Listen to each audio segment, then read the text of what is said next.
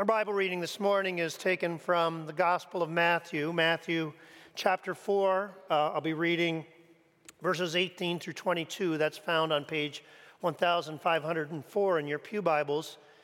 And this morning we'll be starting a new sermon series. So through the season of Epiphany goes from the end of the Christmas season all the way through the beginning of Lent.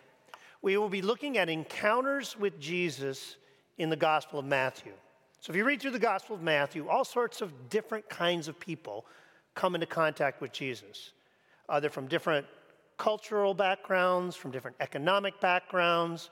Sometimes they're very friendly to Jesus. Sometimes they're very hostile to Jesus. So all these very different interactions that Jesus has with people. And every single one of those interactions reveals something. Every single one of those interactions tells us something about who Jesus is and who we are as people. So today we're going to see the first of those interactions, and that will be when Jesus is walking down by the Sea of Galilee on a sunny afternoon, and he sees 4 young men doing a little fishing, and he calls them to be his disciples. Listen.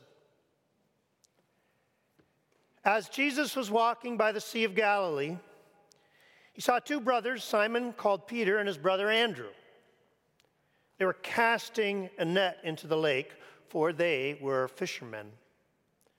"Come, follow me," said Jesus, "and I will send you out to fish for people." At once they left their nets and followed him. Going on from there, he saw 2 other brothers, James the son of Zebedee and his brother John. They were in a boat with their father Zebedee, preparing their nets.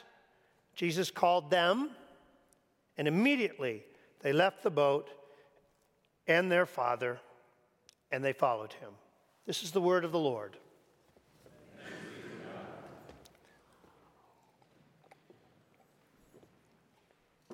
Over the last 40 years or so in the North American church, in the North American context, there has been a difference, a growing difference in the way most people relate to the church. It started before I went into ministry in the 90s, but I've certainly seen it increase since then. And the tendency, the change can be described this way. Increasingly, people treat the church like a service provider. Okay? Increasingly, people treat the church like they would treat other businesses or institutions in society that provide a service. So people see the church as in many people's eyes, the church is not that different from Starbucks or from maybe your local chiropractor. So your Starbucks and your local chiropractor are important businesses that provide a service for people who need things. So if you're experiencing joint pain, if you've had a bad back for a while, you can call up your local chiropractor, make an appointment, and they will set you up and they'll give you an adjustment, and you're very grateful for them. It's so nice that there are people who have these skills who can make you feel better. And if you're hankering for an expensive coffee-based beverage on a Friday morning, a peppermint spice latte or some such, how nice that you can go down to Starbucks and get in line and plop down $4.50 for your barista and 50 cents for tip and enjoy your peppermint spice latte. That's so nice. They provide useful services. And we like these businesses. But if you don't need them, if you don't have any joint pain, if you're just fine, you don't go to your chiropractor. And frankly, you don't really think much about your chiropractor. And if you're not into expensive coffee-based beverages, you probably don't think much of Starbucks and you don't frequent that place. And you're perfectly happy to go through your day attending to other priorities. In the same way, increasingly in the West, people look to the church as a service provider, and they see that the service that we provide is spiritual stuff. That's our specialty, right? So if in the course of your life you need some spiritual help, and who doesn't need that sometimes? Maybe you have a baby, or experience loss, or maybe you're just going through a hard time. Maybe you want to show up in church once in a while, hear a sermon, or set up a meeting with a pastor and get a little help. Avail yourself of the many services that we provide. Starbucks sells coffee, chiropractors sell joint relief, the church sells spiritual help. Here's how a contemporary missiologist, person who studies church and mission, guy named Stefan Paas, who works in Amsterdam, here's how he describes the trend. In Europe, as well as in America, a new pattern is gradually emerging. That's a shift away from understanding religion as a form of obligation and towards an increasing emphasis on consumption and choice. Now, whatever you think of this trend, and you can probably tell that I am not a fan, honestly, it's nothing new. There have always been people who've had a customer relationship with Jesus, who've treated the church, who've treated Jesus as a service provider. You see that in the Gospels already. That's essentially the posture of the crowds who followed Jesus everywhere. Just two verses, or actually immediately, the verse immediately after the ones I read this morning, you see the crowds that start coming to Jesus. News about Jesus spread all over Syria, and people brought to him all who were ill with various diseases, and large crowds followed him. The people in those large crowds who followed Jesus all over Galilee and all over Judea had essentially a customer relationship with Jesus. They had a need in their family. Someone was sick. Uncle Frank was terribly sick and been sick for a long time. They heard that there's this healer man, this spiritual man in town. So you put Uncle Frank in the wheelchair. You wheel him down to the main street, wherever Jesus happens to be. You get in line. Jesus lays his hands on Uncle Frank and heals him. And you're genuinely thankful. You embrace Jesus with tears of joy. But that's pretty much it. You go back to your regular job and your routines. You don't follow Jesus or frankly think that much about Jesus anymore. No real change in your life. There have always been a large number of people, perhaps the majority of people, who call themselves Christians, loosely affiliated with Jesus, who have that customer relationship with him. How does Jesus react to those people? Well, he loves them, of course. Right? Jesus doesn't turn away the crowds. Jesus loves the crowds. He has compassion on them, for they are as sheep without a shepherd. He loves the crowds. But let us admit that customer-crowd relationship is not his ideal. Jesus doesn't want a crowd. He wants a community. And Jesus doesn't want customers. He wants disciples. Not a crowd, a community, not a customer, a disciple. In today's sermon, and frankly, maybe through this whole sermon series, as we think about encounters of Jesus, I suppose we'll be exploring the difference between those two things. What it means to truly encounter Jesus and what it means to be his disciple as opposed to just a customer. In some ways, all through the next couple of months, Jesus will be coming down to your seashore and looking you in the eyes and asking you to follow him again. So how is the relationship difference? What's the difference between a disciple and a customer? Well, for a disciple of the master, and Jesus in our case, the master becomes a central organizing principle of their life. Their whole life gets organized around the life of the master. The crowd does not make Jesus their central organizing principle. Uncle Frank gets healed, and they go back to their old plans and their old priorities and their old passions. Thank you, Jesus. That was wonderful what you did for Frank. But if you don't mind, I've got a few things on my to-do list that I got to take care of. Disciples do something different. Customers want Jesus to help them with their plans and priorities. Disciples take their plans and priorities and give them to Jesus and say, change these. I don't want them to be my priorities anymore. I want them to be your priorities. Renovate these things for me, Jesus. That's what you see happening to the disciples, right? At the beginning of the story, they're fishermen. Jesus comes into their life and they leave everything. Peter and Andrew leave their nets on the shore. James and John leave their nets and their dad sitting in the boat to fend for himself. Now, does that mean that if you have to be a true disciple, if you want to be a true disciple of Jesus, you've got to leave your job? Well, no, not necessarily. I don't think every disciple has to leave their job. But it does mean that if you're a disciple, then Jesus, your master, rules over every aspect of your job, and the way you do your job and what you do in your job becomes completely dictated by his plans and his priorities. His story doesn't mean that everybody who becomes a disciple of Jesus has to leave your father in the boat to fend for himself, but it does mean that every family relationship becomes subservient to your relationship with Jesus, and all your family's plans and priorities are under him. Being a disciple doesn't mean necessarily that you have to sell everything you have and give it to the poor, but it does mean that every single penny you have is not yours, and the way you spend it is answerable to your master and to the kingdom that he is bringing. You see, for a disciple, Jesus isn't just your Savior. He's also your Lord. For customers, customers are very comfortable with Jesus as their Savior. And that's perfect for a customer. Help, help, I need help. Jesus comes and saves me. That's the relationship I'm looking for. That's great. Disciples, though, want to submit every moment, every thought, every act of the will to the master. So, the master becomes a central organizing principle of your life when you're a disciple. And what follows from that, the second point, and when you're a disciple, your life is always open to the word and to the voice and to the call of your master.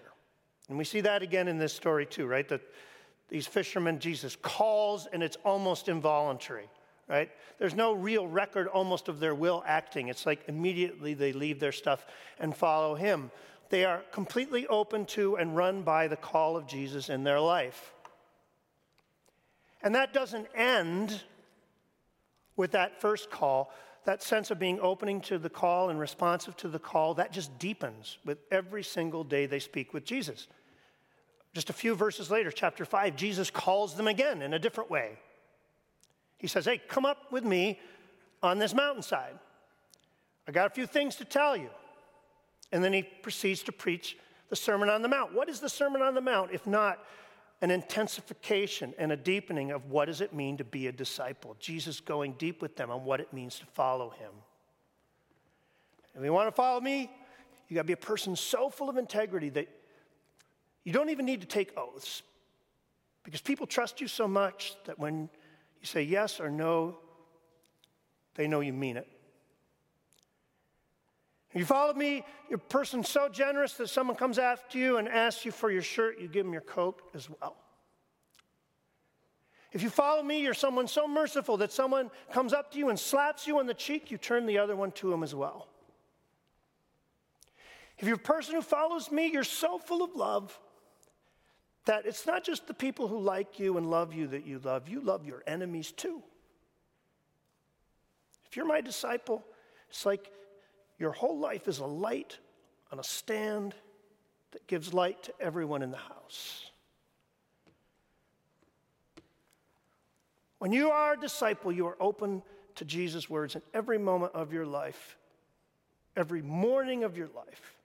You open up your heart and your mind and you say, show me Jesus, teach me Jesus, show me the way that you want to go. We do it as individuals, we do it together. We gather around God's word in community. We pray for each other. We try to help each other follow our master day by day, open to his call. So disciple, the master is a central organizing principle of his life.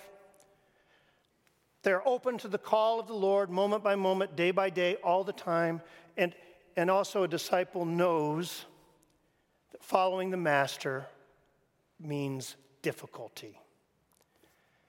Disciples do not expect convenience, they expect difficulty. Again, very different than customers, right? When you're a customer and you make a choice, customers always go for convenience, right? When you make a customer decision or purchase, you're trying to increase your pleasure, increase the convenience of your life. But when you sign on for discipleship, you know, no, things are going to get harder, not easier. And again, think of the four men in our story: James and John, Peter and Andrew. Think of their lives. How did their lives go? For three of the four of these guys, you can draw a direct line from this moment when they choose to follow Jesus to being executed for their master. Three of the four of these guys were executed because they followed Jesus. Peter and Andrew, probably around 60 A.D., during the persecutions of Nero. James, earlier than that, right? You remember? James was executed by Herod towards the beginning of the book of Acts. This is no picnic they were signing up for, and they knew it. This was difficulty. When you follow this master, you get a cross. You are called to perhaps sacrifice your life, and every day is a pouring out of yourself. Now, I realize that when I talk like this, I run the risk of making the Christian life seem like a miserable slog, right? Oh, you're in for trouble, kids. You better count the cost. Christian life is a gritted teeth journey through the vale of tears. Sometimes we ministers can make it sound that way. But of course, it's not that. This life may be hard, but it's so profoundly meaningful. It's what you were meant for.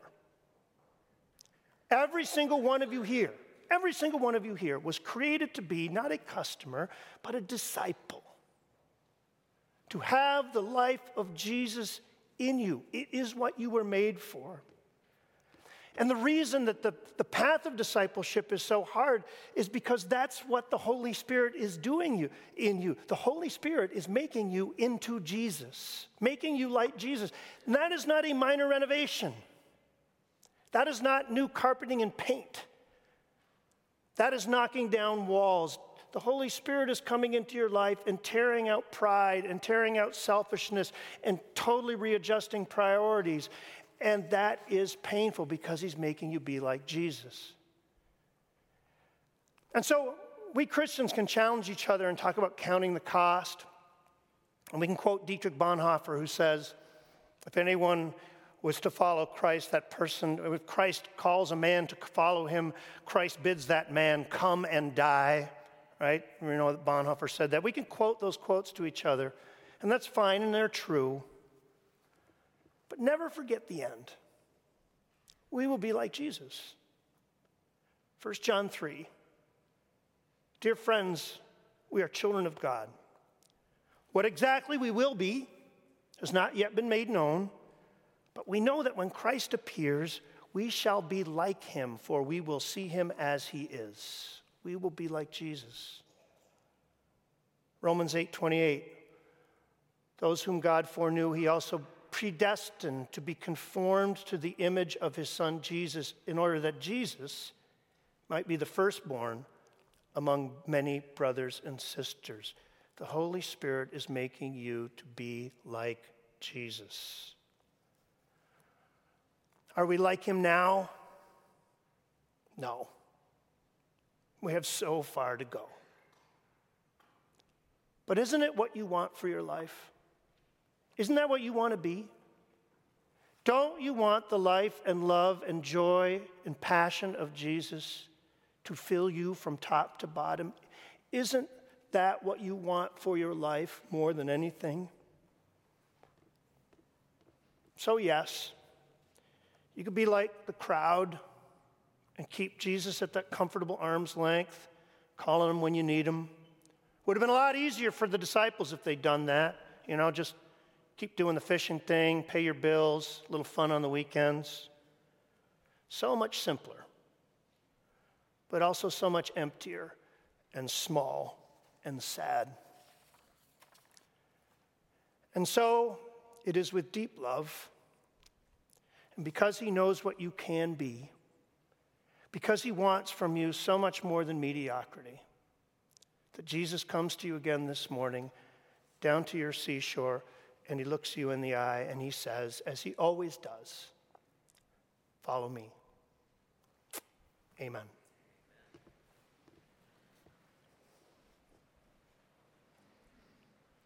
Lord, as this year begins, we stand before you not as customers, but as disciples, as servants, as men and women who so want to be filled from head to toe with your Holy Spirit. Lord, we know we have miles to go before that happens for us. But we are ready to walk those miles.